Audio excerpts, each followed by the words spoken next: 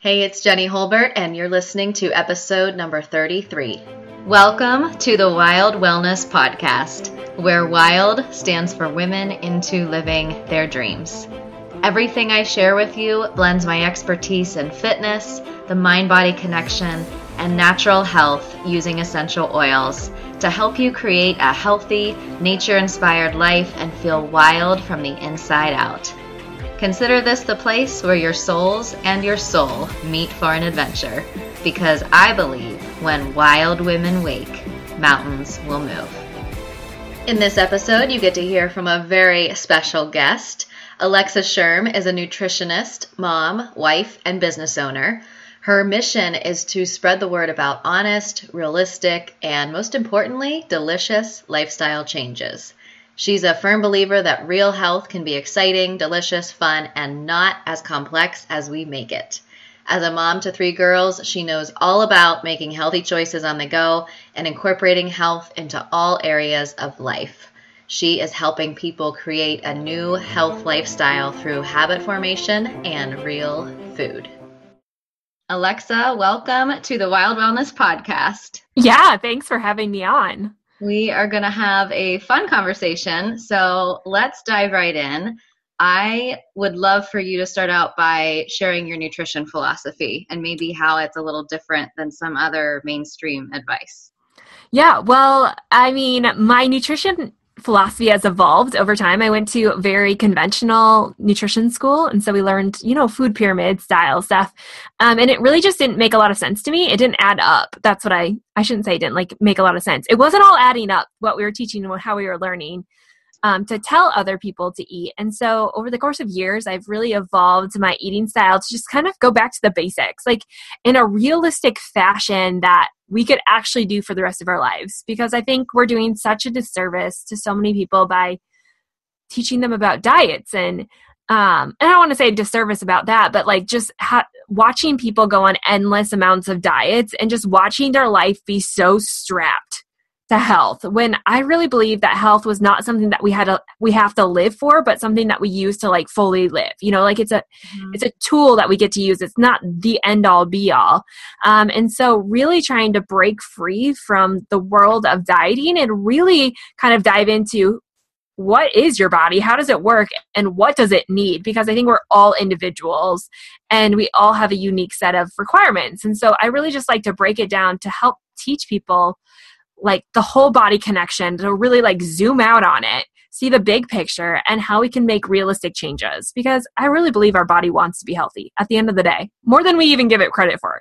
It's not the villain of the story. And if we just learn to work with it, I think a lot of things can change. Definitely. Would there be one question you think listeners could ask themselves, or any number of questions, if you were just starting out and you're really confused about what to eat and how much to eat and when to eat and just all of the conflicting advice? What would be a question or a tip that you would give them to get on the right track? I mean, I know you just shared that it's very individualized, but is there something they can ask within that would help them discover, well, what's right for me in this sense, even if it's down to a specific meal? Yeah, I think the first thing, I really, in my advice, I usually look more at the how and the when of eating. Rarely, or I don't want to say rarely, but the last thing that we get into is the what. And I think we put so much emphasis on what we should be doing, what we should be eating, that we miss that the timing and our mindset around those things are probably the most important factors in determining how your body uses the food and the energy sources that we're consuming and that we already have going on in our body. But to like really get the ball rolling on this, I really like to have people ask themselves, how do I feel? Because I think that we have generalized ideas about how we feel and we have ideas about how we should look, but I think without us knowing really at our core what it is that we're seeking, like what is it that we really want and really feel right now. Because I think there's an interesting question that I got asked not long ago, like, do people just want to lose weight? This is just an example, like just want to lose weight to get a different number on the scale, or do people really want to lose weight to get healthy? And I think there's two different things, right? Because some people are already at a healthy weight and they still want to lose weight. And I think that we miss this by living to so many worldly standards of what health looks like instead of really tapping into, what does health look like for you?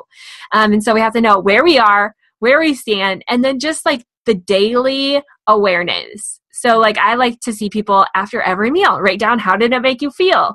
Because I think we even miss that there's a connection to the foods that we eat and how our body feels. And even good, real, wholesome foods can still make people not feel well. And it's just dependent upon the person. And so really trying to every day tap back into, how do I feel? Like constantly asking yourself that. That's awesome advice. I love it, especially the very specific, practical way to just, if you were to do one thing, in that direction, for someone to say, how do I feel after eating? Perfect.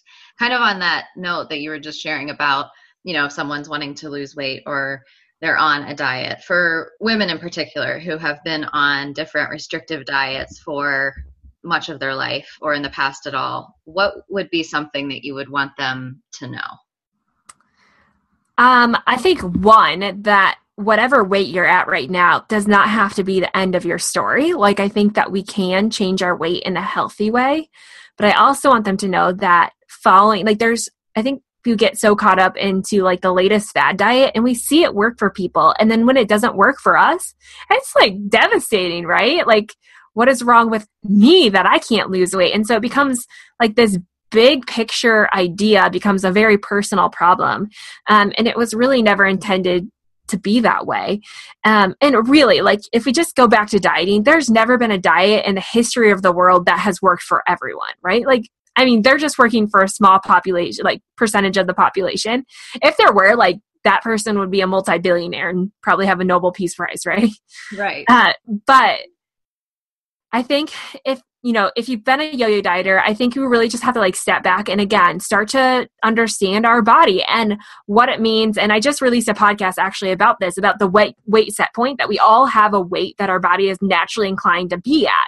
And over time, with different circumstances, whether it's illness or whether it's a lack of trust by our body, and that's what a lot of diets and restrictions do, is they just cause this lack of trust. Like, our bodies end job is to keep us alive, right? And generally what that means is to conserve. So if our body gets into a place where it's threatened, whether it's a virus or an injury, or it's a different kind of diet you've gone on, too much exercise, like whenever we stress our body beyond what it can handle, it goes into conserve mode. And that means we lower our metabolism and we conserve more energy, and we probably store more body fat, and we're not as likely to break it down, right? So we have all these things happening. And so I think if you've been a yo-yo dieter, I think the best thing that you can do is start to understand, how can you work with your body? Like, how can you provide a safe environment? Because our bodies will not get healthy if it feels threatened, even though like that's what it wants. Like, the main job is to keep your body alive, and survival is more important than thriving. However, it does like to thrive. But I think, again, it goes back to like, yes, you can change your weight set point. So if wherever you are, if it seems impossible to leave that number, even if you lose weight, generally you'll always come back to that weight. There are certain ways to actually lower your set point. So it can happen, but it has to happen in a way of like preventing metabolic compensation. Really, again, it just all boils back to me, it all boils down to listening to your body. I beat around the bush on that question, but there it is. No, that's a great way to come to it, because you'll get all of your thoughts, and that's what we're wanting. So that's perfect.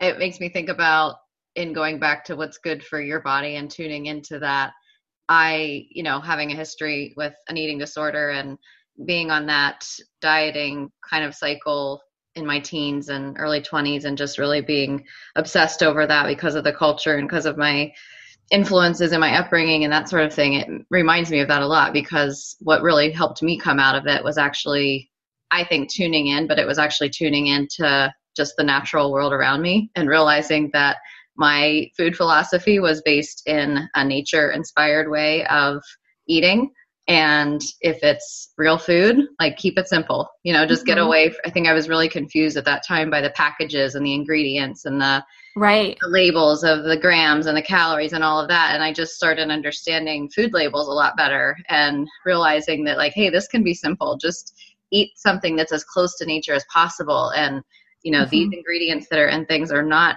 helpful to your body anymore. You don't have to even label them bad. It's just that they're not providing the kind of nutrients that you want and the kind of lifestyle that you're wanting. It doesn't match up. So when it didn't match up, then it was really easy for me to get away from that then in terms of the diets and just even being in that mindset. At least for me, that it seemed like a very, it wasn't a quick switch. I look back and I feel like it was, but I know it wasn't quick at the time. That was definitely the catalyst that really set it into motion. So I think your philosophy about what you believe about food probably has a lot to play into it. And that does sometimes come from tuning into your body. At least I think that's what the connection was for me. Right, for sure. And like you said, it's kind of the snowball effect, like once you start kind of getting the hang of this, because it is so natural for us to live this way, like in this natural state of simplification, that it just kind of snowballs on itself. And so it does seem on the other side, maybe like a faster journey than when you obviously initially start out, because anything's difficult right away. But yeah. Yes. And we can link to that episode that you mentioned that you just did on body weight set point. Was that the one? Yeah. Mm-hmm. Yeah, that'll be in the show notes for anyone who's wanting to dive into that more. So I know you're a mom and also obviously a nutritionist, and you run a business. So as a parent and someone who is raising kids to eat healthy, and someone who's listening who might be on that same mission, what advice would you have to offer there in general? I think it just kind of goes along with my life is like you said, don't overcomplicate it. And I think mealtime is such an easy place to overcomplicate, especially if you're wanting to transition into a healthier lifestyle.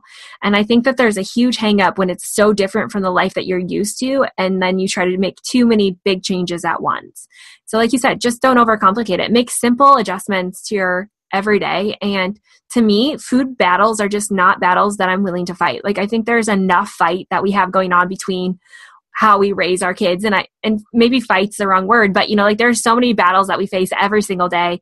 To me, the food fight that so many parents play, where you have to finish your plate and you have to eat all these vegetables and like these just specific food rules, I think it's doing more of a disservice to our kids than we even begin to realize. And also it's doing a disservice to us because it makes mealtime something that you really dread. And I understand that very, very closely. Like I get that. Like the worst thing in the world is to make dinner and have no one eat it, right?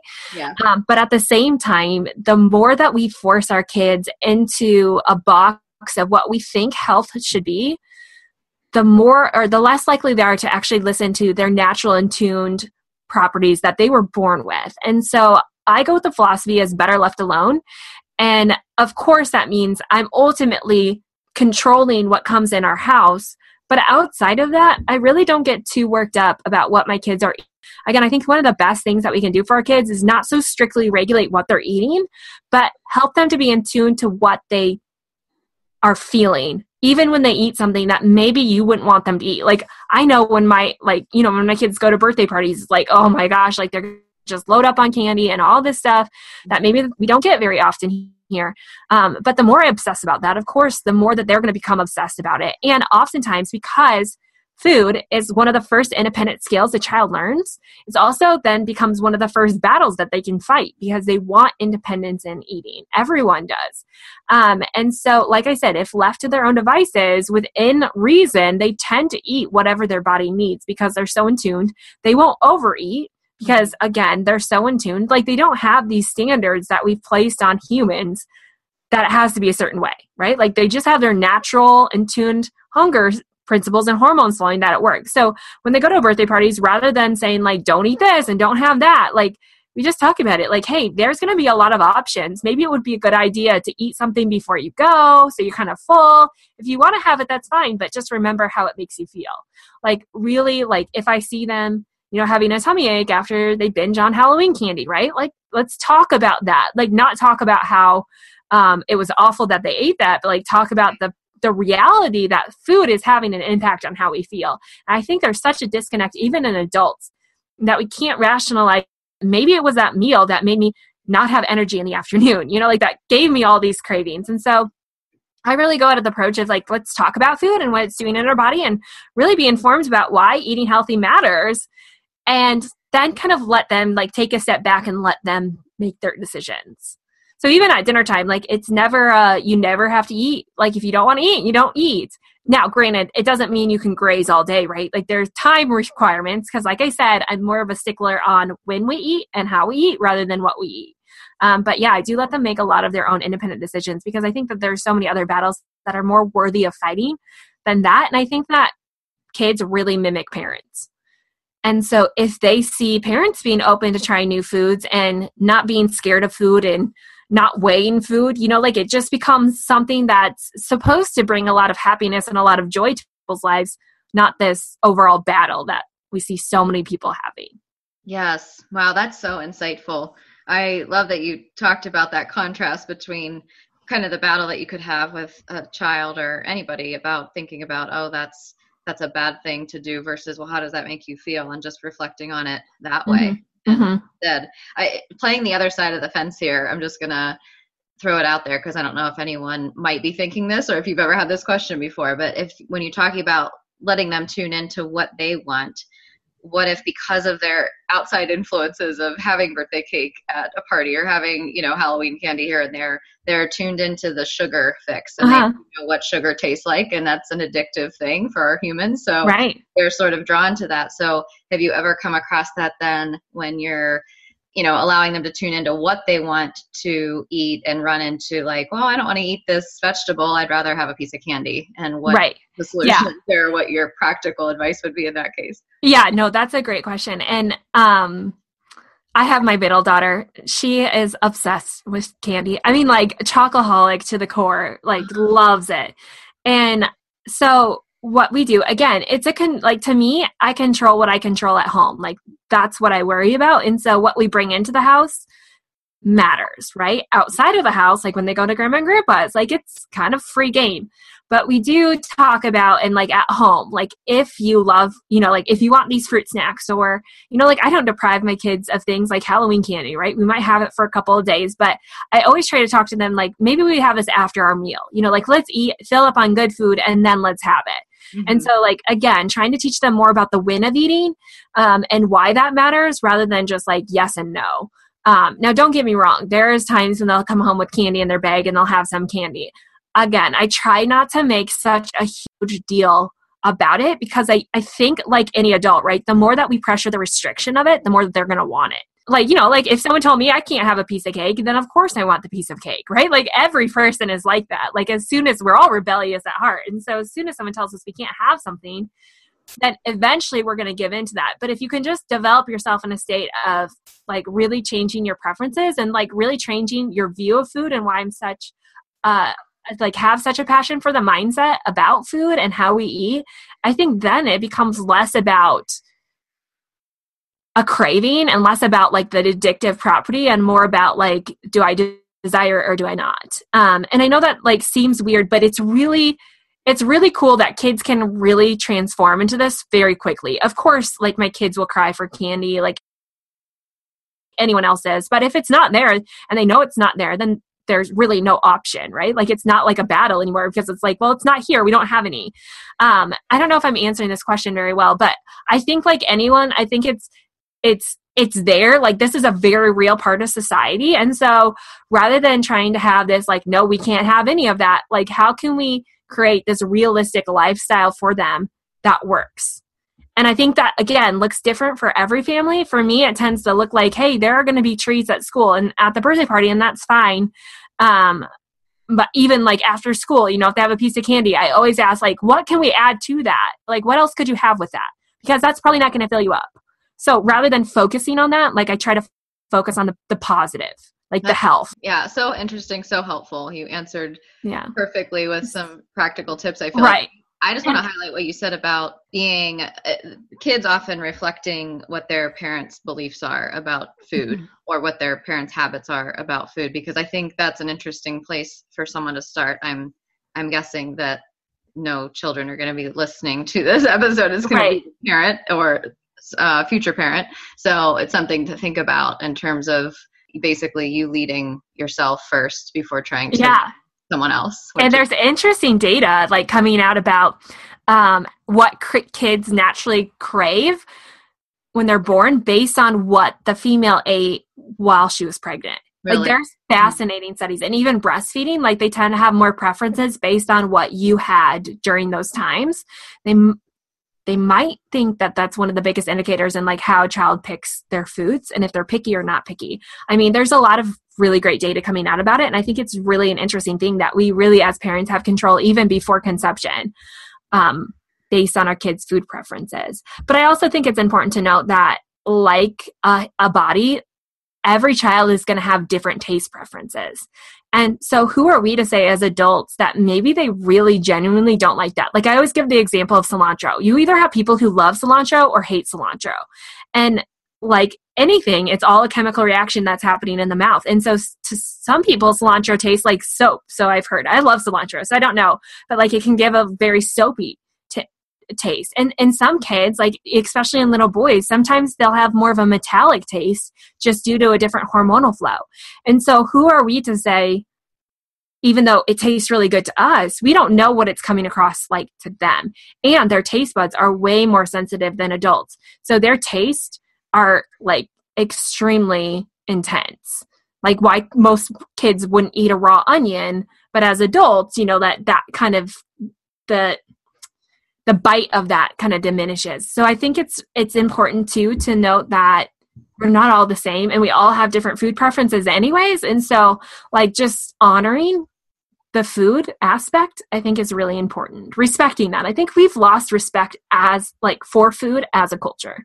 That's a whole different podcast, but it kind of, It's so interesting though, because like it kind of goes back to what I was thinking myself and sharing in the beginning about how I came to basically heal from having an eating disorder. It was kind of coming back to that respect of what food is and where it comes from in a true sense instead of in the packaged modern sense. But I mean, it all ties in with having a better relationship with food. And that's actually something I'm curious to know, just because I know you work with so many people and help so many people with food through nutrition and through their relationship with, you know, their mindful eating. What's a simple change that you could offer someone listening to start today to better their relationship with food?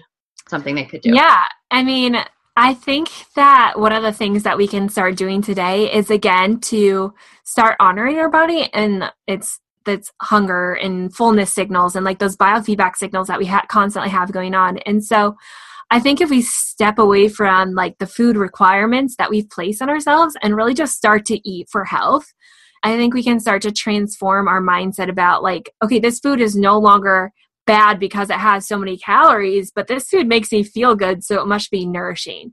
So kind of, again, changing the way that we look at food. And when we sit down with food, like really enjoy it, to eat for enjoyment and pleasure, not just to lose weight or for diet restriction. I think too, just sitting down with food, that sounds crazy, but I see a lot of my clients who never sit down for a meal. Like even at dinner time, like they're trying to feed their kids. And so they're just eating as they're feeding their kids. And like, I think things change when we sit down. Like I think there was a purpose like in all of history why people sat down at the dinner table. Like, yes. I mean, that's been studied and I mean, we can look at the parasympathetic and sympathetic nervous system and like how we digest food. Like there is a true importance to sitting down to eat your meals. People used to put a lot more on that than we do now. Like that used to be like dinner as a family was a thing for centuries, right? And we kind of lost that with this busy culture that we live in. And I think getting that back, and I think without like really sitting down to deal with food, you're never going to get over food. I 100% agree. And I'm working on that one. I feel like it's tough. With 3 little girls, I hear ya. I often am sort of like either prepping and then eating and then cleaning up, and it's all happening while I'm taking the food in, or, you know, I'll be, just doing a little bit of something else, but I'm much more aware of it now than I used to be. And at least the awareness is there. I don't always get it perfect, but it's something that I'm definitely paying attention to, because I agree with you. I know that my food digests better and I'm getting more nourishment from it. by sitting down and eating it. Yeah. I argue with some of my clients that they should just not eat if they can't sit down to eat it. And that's like a really hard thing, but it shows the importance of what sitting down to eat your meal can do. Because I think that there's like a lot more research coming out about eating in sympathetic mode and how dangerous it is for like even the gut microbiome. And when we see gut microbiome studies, like they're crazy with all these different diseases and inflammation and other things happening inside our body. And so if one of the biggest indicators of gut microbiome is the difference between parasympathetic and sympathetic nervous system, like how can we not sit down to eat? Like we have to make time for it, because if we don't make time for it, it's going to catch back up with us. So I will tell clients that, and I'm never about restriction or deprivation, and I even give myself this rule, like plan meals when I can actually sit down and eat them. Like even at lunch, like I am never too busy not to sit down for 15 minutes to have lunch, right? Like I think we think we're busy, but there's always time to do that. And it really does change your hunger and your cravings and how you store and how much energy you have. Like big things can change just by sitting down. Just by the simple act. Yeah, it's so simple and just needs practice. Right, yeah. Really reminds me of what you have on your website, actually, these wise words. You say what we think or what we know or what we believe is in the end of little consequence. The only consequence is what we do. Is there anything else that you have thoughts on around that? I mean, I think we all have good intentions, and I think it really just boils down to where are we going to take action? And I think where we take action has to be, and that's why I really struggle with like diets. I think they can be really great foundation, but I think that we have to be willing to look at ourselves and to look at our lifestyle and recognize what is working and what isn't working. And that's why I go back to the question of like, just ask, like, how do you feel? Like ask yourself that all day long, because once you start to recognize, like maybe if I don't feel good, you can start to connect the dots. But without even understanding how you feel or what you're thinking, it's hard to hold any of that captive and set it against what reality is. Like we create so many false beliefs that are constantly happening. And I think it's just setting it against the truth of who we are, what we believe, how we feel. And ultimately that can change what we do. Yes. That'll give you clarity on the action steps, it sounds like. Yeah. Is there anything else that you haven't shared in the context of what we're talking about, obviously, because there's probably a lot to share that you'd like the listeners to hear? I mean, man, we shared a lot. There's so much other stuff though. But again, I think too, just bringing up the question of like, you know, what would change if we focus more on the when and the how of eating rather than the what? And so taking our mindset and flipping it to the what, because we know that all of the emotion to food has to do with the what. You know, like the food itself is driving the emotion.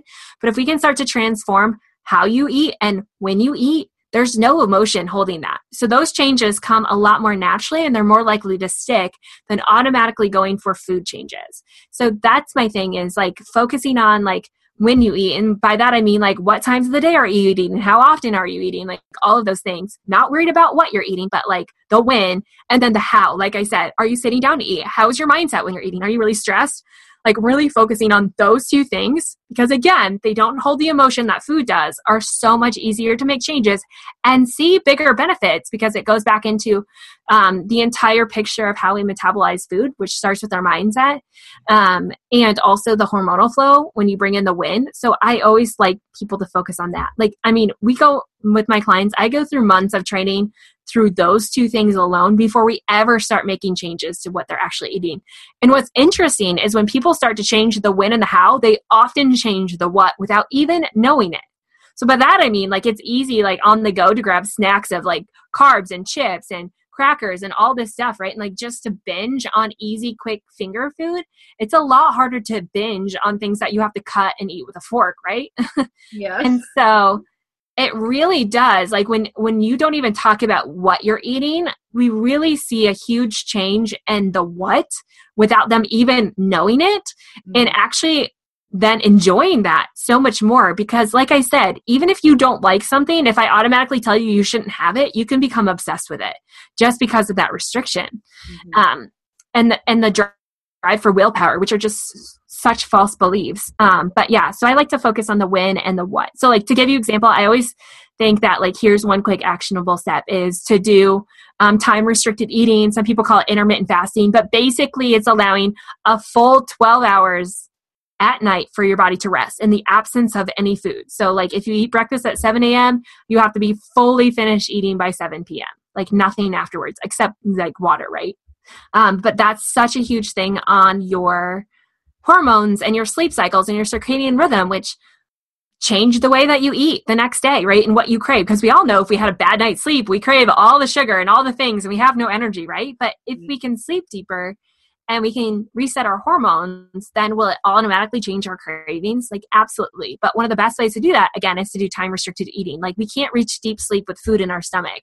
And so doing that time restricted eating, and then like, again, the how, making sure you sit down for meals. So if you can't sit down for that snack, don't eat that snack. I mean, I'm not a huge fan of snacking anyways, but like focus on like the meals that you can actually sit down on, make those a priority. Then if you need a snack, you have to make time to sit down for it.